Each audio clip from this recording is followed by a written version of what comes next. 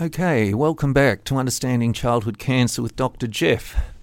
I guess that means I'm Dr. Jeff, and I'm sorry you're listening to this podcast. I wish we didn't have to have podcasts on childhood cancer, because it just doesn't seem right, but unfortunately, it seems like we do. Anyway, this is number 4 in my series on bone tumours that occur in children and teenagers and young adults. And today it's particularly about the treatment of osteosarcoma, also called osteogenic sarcoma. Now, you really need to have listened to the first and second episodes of this series on bone tumours. The first episode talked about the different sorts of bone tumours that occur in children and young adults. And the second one talked about the sort of tests that are done to work out if a tumour is present and to look at the extent of the tumour and what type of tumour and all sorts of things. And I'm going to proceed now on the assumption that you've listened to those first and second episodes. So if you haven't listened to them, this might not make much sense to you. It'd also be a good idea for you to listen to my very first introduction to this podcast and the episode on chemotherapy, an introduction to chemotherapy, because again, I'm going to assume you've listened to that, and so you'll understand what I'm on about.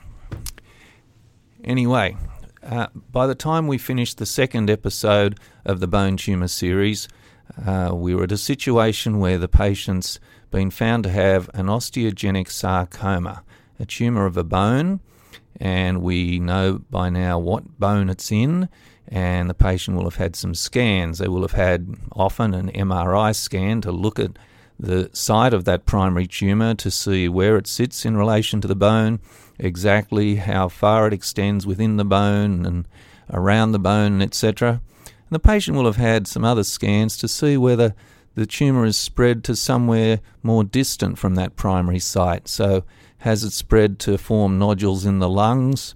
Has it spread to other bones in the body? And often that will have been done with a CT scan of the chest and lungs, and often with a PET scan or a bone scan, or maybe both.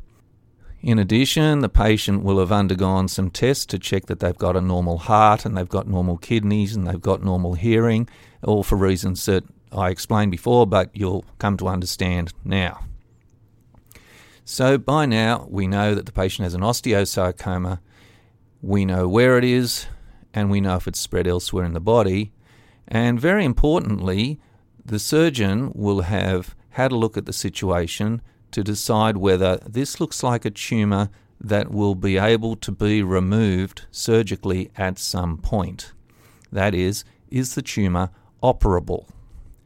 The majority of osteosarcomas occur above and below the knee joint or at the top of the humerus bone, so up near the shoulder at the top of the arm bone. That accounts for the great majority of osteosarcomas, and very often in those locations the tumour is suitable for surgical removal at some point.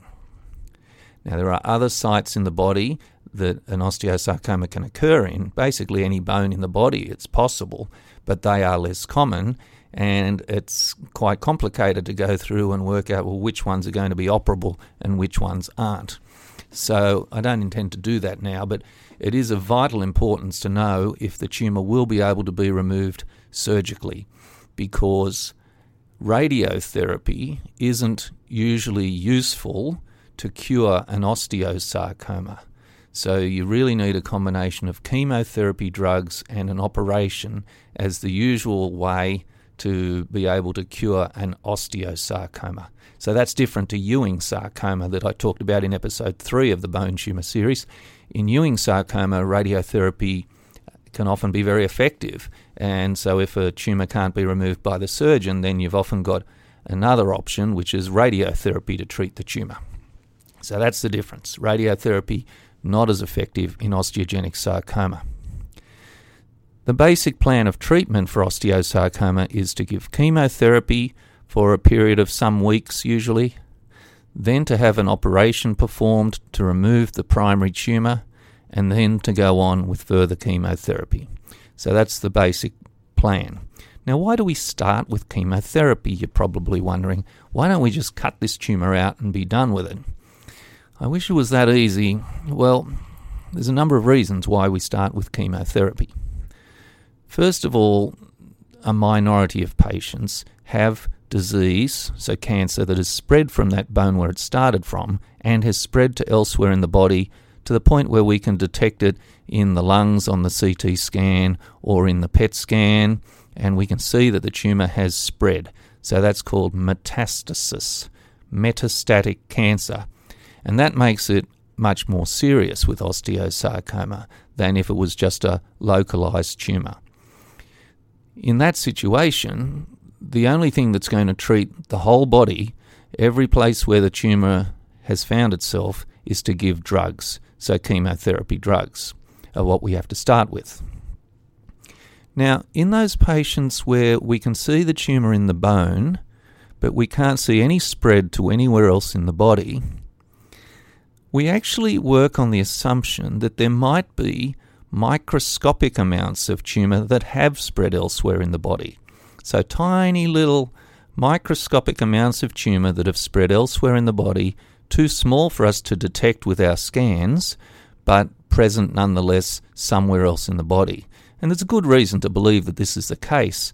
If, for instance, you performed an immediate amputation of the leg in someone whose scans were clear elsewhere in the body, well, it would only be a matter of time for a number of those patients where cancer would actually turn up elsewhere in the body.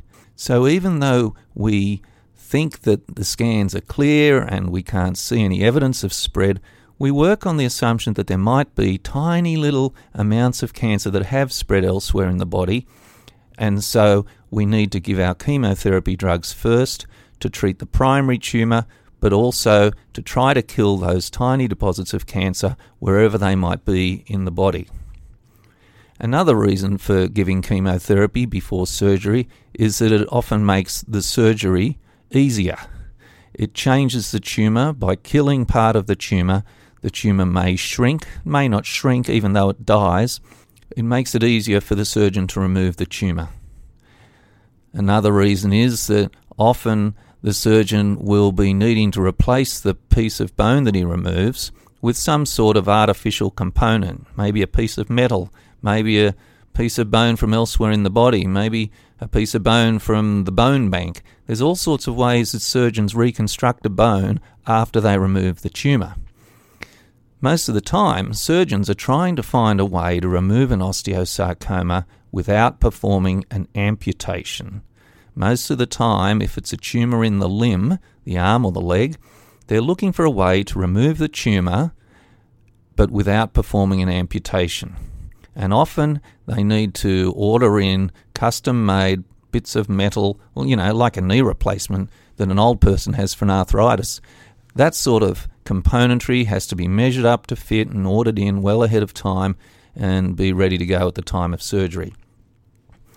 And the fourth reason why it's good to give chemotherapy first is when the tumour is removed, the surgeon removes the affected bone and sends the bone to the pathologists. The pathologists will cut the tumour up and look at it under the microscope, and they will be able to estimate how effective the chemotherapy had been in killing the cancer. And in particular, they use something called the HUVOS system, the HUVOS grade. That's HUVOS grade is a measure of the percent cell kill that's been obtained. And the grading system, I think it goes 1 to 4 or something, but in the most recent studies of Europe and the United States and Australia and Canada, the key distinction was between patients whose tumours were 90% or more killed and those where the kill was less than 90%. So better than 90% was called a good responder, and less than 90% was called a poor responder. It's very important to us working out the chances of curing an individual patient with osteosarcoma to see what level of cell kill was obtained with this pre-operative chemotherapy. So there are all the reasons why we start with chemotherapy and plan for surgery to be performed some weeks later. Now, I should mention, by the way, there are occasional patients with osteosarcoma who have a particular subtype of osteosarcoma. that doesn't need chemotherapy. So the great majority of osteosarcomas do need chemotherapy treatment, but there is a small group of patients with a particular appearance under the microscope that doesn't need chemotherapy. The parosteal osteosarcoma, it's called. And oftentimes surgery can be adequate treatment for those. But they're only a small group. So the plan then is to give chemotherapy. A patient needs to have a central line put in usually. Most of the time we put in some sort of a central line, and I'll do a podcast on central lines, but it's hard work to just rely on putting a drip in the vein every time you give chemotherapy, and so most of the time we put in a central line these days. Now, a typical program of chemotherapy would be what we used in that last study that I mentioned. So the last study in osteosarcoma went under the heading of EURAMOS, EURAMOS. I don't know for sure, but I think that means European American Osteosarcoma. That's probably how they got EURAMOS. I think so. Anyway, in that study, the standard treatment that was agreed upon was to give chemotherapy for 10 weeks, then plan to have an operation performed, and then to give more chemotherapy. And the more chemotherapy in the standard protocol went for a further 17 weeks. So if you allowed about 2 weeks for the surgery, it all came to about a 29-30 week package of treatment, and that was what was considered the standard. Now in that study, they were trying out some other treatments in certain situations, and so some patients' treatment went for longer than that. But the standard treatment was 10 weeks of chemo, operation, then about 17 weeks more of chemotherapy, but not radiotherapy, like I said before. Now, this isn't the only chemotherapy program to treat osteosarcoma. There are other combinations and other drugs and so on that are used, but I'll just talk about it because it's pretty common in Europe, North America, Australia. So the chemotherapy that's used throughout this program was based on giving 3 chemotherapy drugs. The first drug was called cisplatin.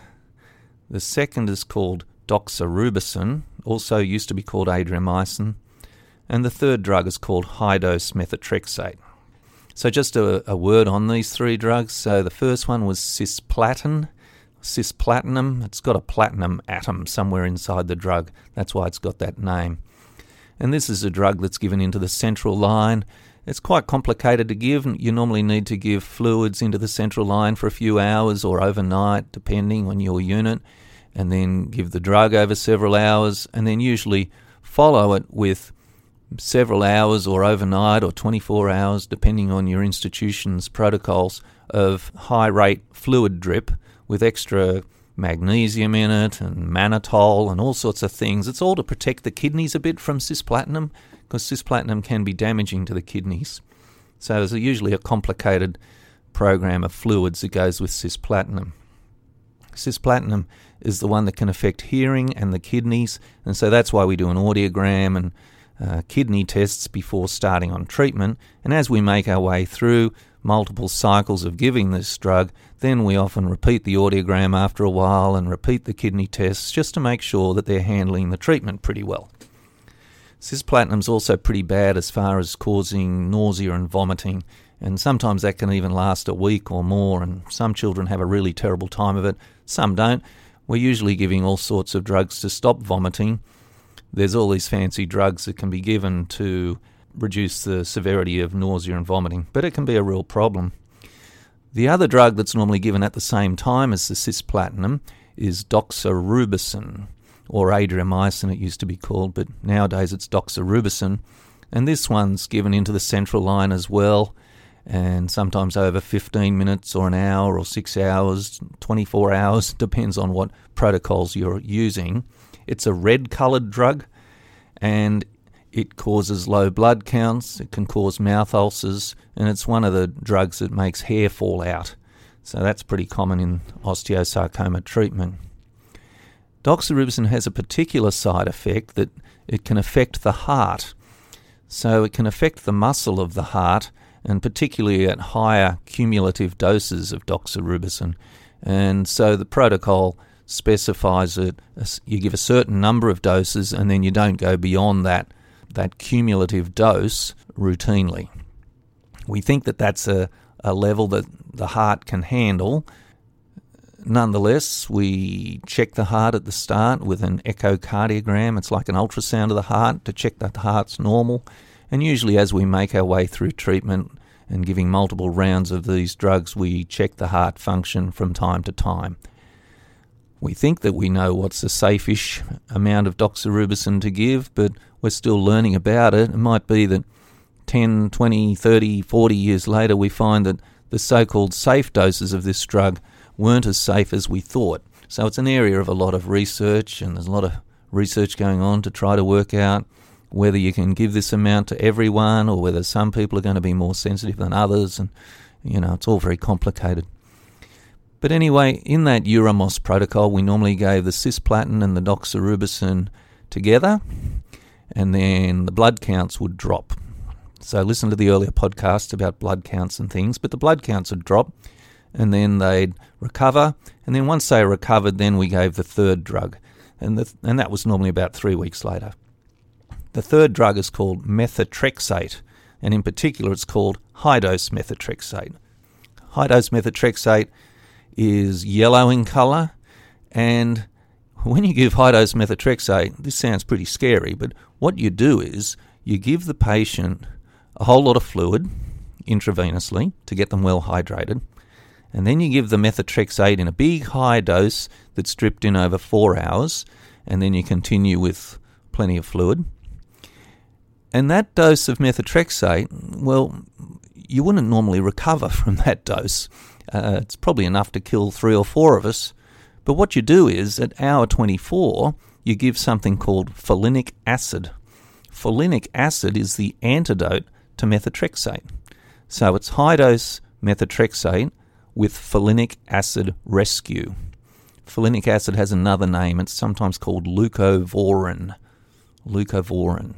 So the folinic acid starts at hour 24, usually, and continues for a few days.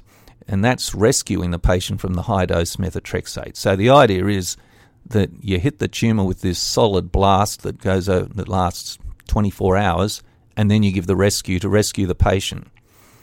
And then in the days afterwards, you usually measure the methotrexate level in the bloodstream and the kidney function. And that gives you a sense of how well the patient is clearing the methotrexate from their body and how much of that antidote folinic acid rescue is needed and how long it needs to go on and how long the patient might need to stay in hospital and so on. So the giving of high-dose methotrexate, in a lot of ways it's complicated and it's technical and you're stuck in hospital giving it. A lot of the time patients don't find it as bad as the cisplatin and doxorubicin as far as nausea and vomiting and low blood counts and all of that. The occasional patient, though, has a bad reaction to high-dose methotrexate and it can affect the kidneys quite severely. And this is one of the things we're all looking out for as we give high-dose methotrexate. We're normally checking the kidney blood tests each day and looking for any sign of a kidney problem developing because it can become quite complicated. Anyway, so that's the first 5 weeks of treatment. We give the cisplatin and doxorubicin. 3 weeks later, at week 4, we give a high-dose methotrexate. At week 5, we give it all over again. And then at week 6, we start back at week 1 again and repeat the whole lot. So we end up giving 10 weeks of these 3 drugs and then hope to be going to surgery. Towards the end of that 10 weeks, we'd normally do all of our scans again. Now we want to see what have we achieved with the chemotherapy. And so we'd normally do an MRI scan of the primary site again. We'd normally do something like a PET scan, for instance, to look at whether the tumour has gone cold, if it's become less active with the chemotherapy. Now, I say we do a PET scan. A lot of units don't have PET scanners, so it's a bit sort of state-of-the-art. Not everyone has a PET scanner, but they're getting more and more common. But we'd certainly do an MRI, and we might do a bone scan, and we might do a CT scan of the chest. And so if there were nodules in the lungs before, we want to see if they've gotten any smaller, for instance, and that'll tell us, well, is the chemotherapy looking like it's active against this particular tumour? So with all of this, we've now got a sense of what have we achieved with the chemotherapy. Has the tumour gotten smaller? Does it look like it's been killed? And now the surgeon can plan an operation. And like I said, most of the time surgeons are looking to perform some sort of limb salvage procedure. That is, remove the tumour from the arm or the leg and reconstruct the arm or leg with something. Piece of metal maybe, piece of bone from elsewhere, some sort of limb salvage. Now, it's not always the case. There are tumours that can't be operated on at all because they're in some critical bone and you just cannot remove it. That's bad. That makes for a serious situation because, like I said, radiotherapy isn't that good for killing an osteosarcoma in its totality. There are also certain tumours in the arms and legs that, for technical reasons, aren't able to be removed with a limb salvage procedure, and then an amputation is necessary. But the majority of times, I suppose the surgeon's looking for a way to remove the tumour in radical fashion, but be able to reconstruct the arm or leg with something. And then, that normally requires a pretty long rehabilitation process, getting mobilised again, working with physiotherapists or physical therapists, they call them in America, to get mobilised and to get used to it all, but normally they're aiming to save the limb. Now, the tumour has been taken out, the surgeon sends it to the pathologist, and the pathologists analyse it in great detail, and that might take them all week.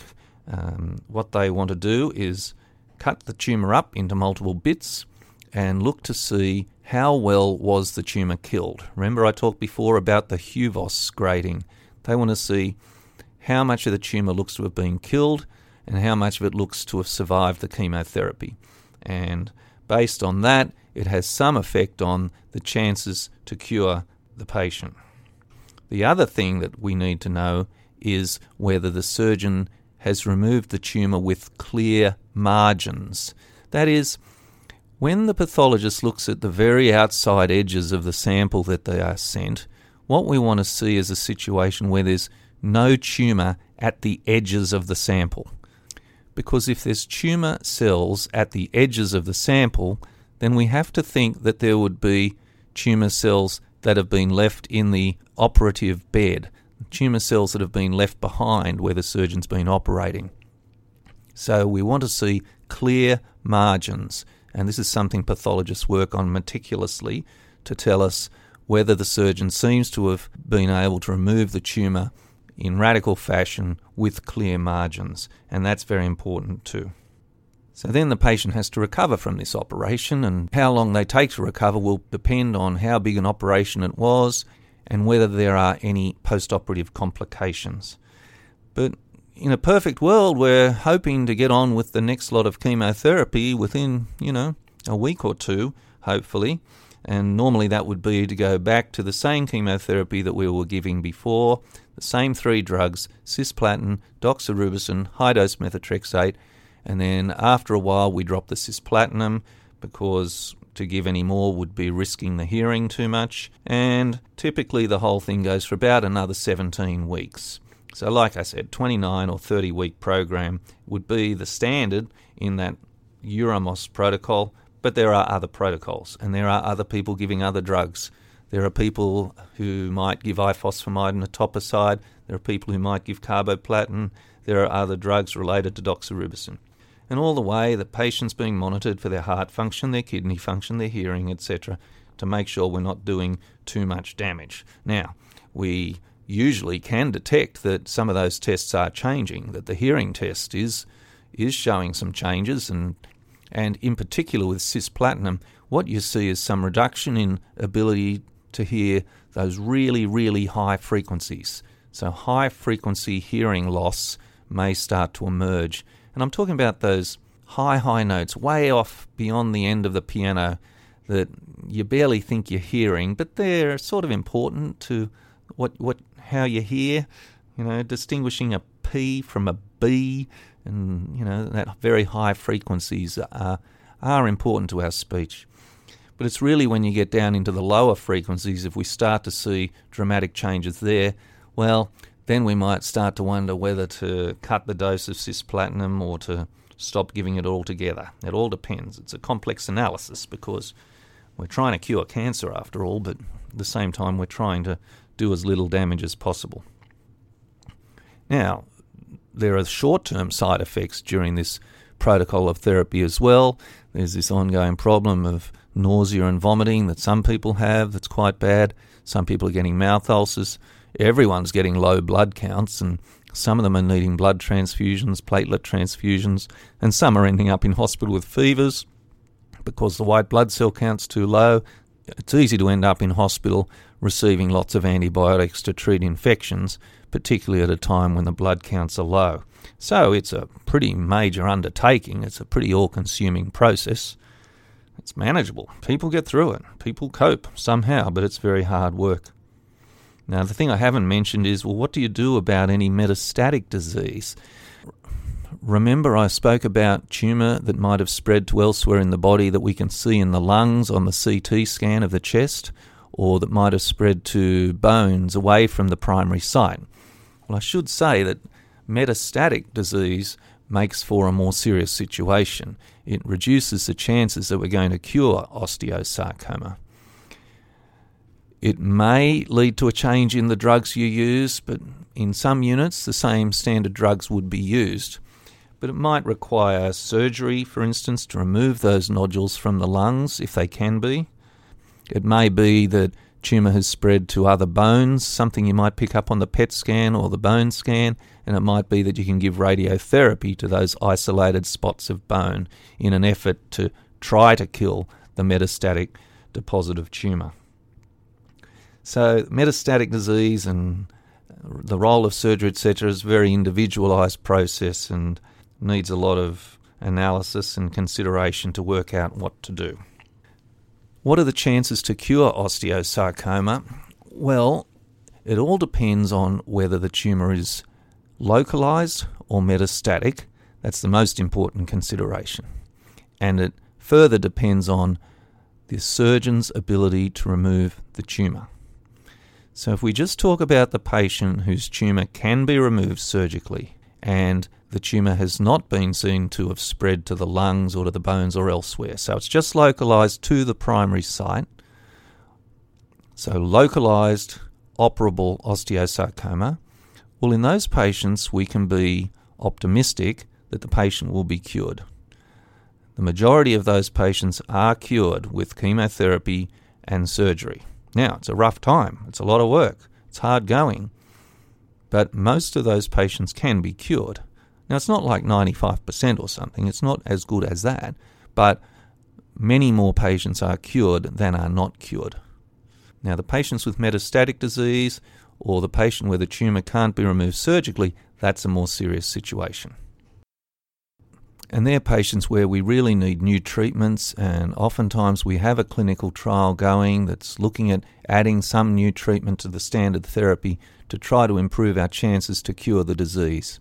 There are patients that are cured in these situations, but it's a harder job, and the chances to cure such patients are not as good. After treatment finishes, well, then we need to do another set of scans usually. We normally do our PET scan again, and we might do an MRI scan again, but we might not be able to if there's a big chunk of metal there. The surgeon will normally have advice about what sort of scans they want to be done of the leg or the arm where the operation occurred. And you might do PET scans, or you might do CT scans of the lungs, or just chest x-rays at the end of treatment and then in the years thereafter. So, for instance, you might do these surveillance scans every few months for the first couple of years just to check that there's no sign that the cancer has grown back somewhere in the body. There are all sorts of schedules for surveillance scans to be performed after surgery and chemotherapy is finished. So that's about all I've got to say today about the treatment of osteosarcoma.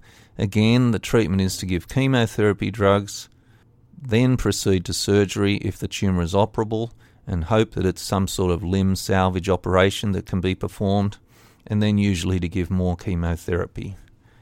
It's a rough time, it's a lot of work, people get through it, but, it's a bad 6 months, 9 months. the majority of patients with localised tumours can be cured, provided the surgeon can remove them. And it's in the patients with metastatic disease where our chances to cure the disease are not as good. There are patients who are cured, but our chances are not as good, and we urgently need new therapies to be developed. So I'll stop there. Now I should mention that I also have a Facebook page. If you go to Facebook and search for Understanding Childhood Cancer with Dr. Jeff, well, that's my Facebook page. There's not much there other than to tell you that these podcasts are out there, but if you want to leave comments or requests for special information on podcasts, you can. Now, don't ask me to comment on a specific patient. I dare not do that. I'll just get sued. But more importantly, it's a complex situation to be commenting on individual patients. It's the role of the patients treating doctors, and if patients want to get further opinions from other doctors, it needs to be done in a very organised and coordinated way with very expert referral of the relevant information, etc. So I'm not getting involved in all of that, but if people have requests for particular subjects to be discussed in podcasts, well, by all means, let me know. But please don't give me one that requires me to review the literature for 6 months so that I can get myself up to speed. So thanks for listening. Again, this is Understanding Childhood Cancer with Dr. Jeff, and I'm Dr. Jeff, and I'll see you next time. Thanks.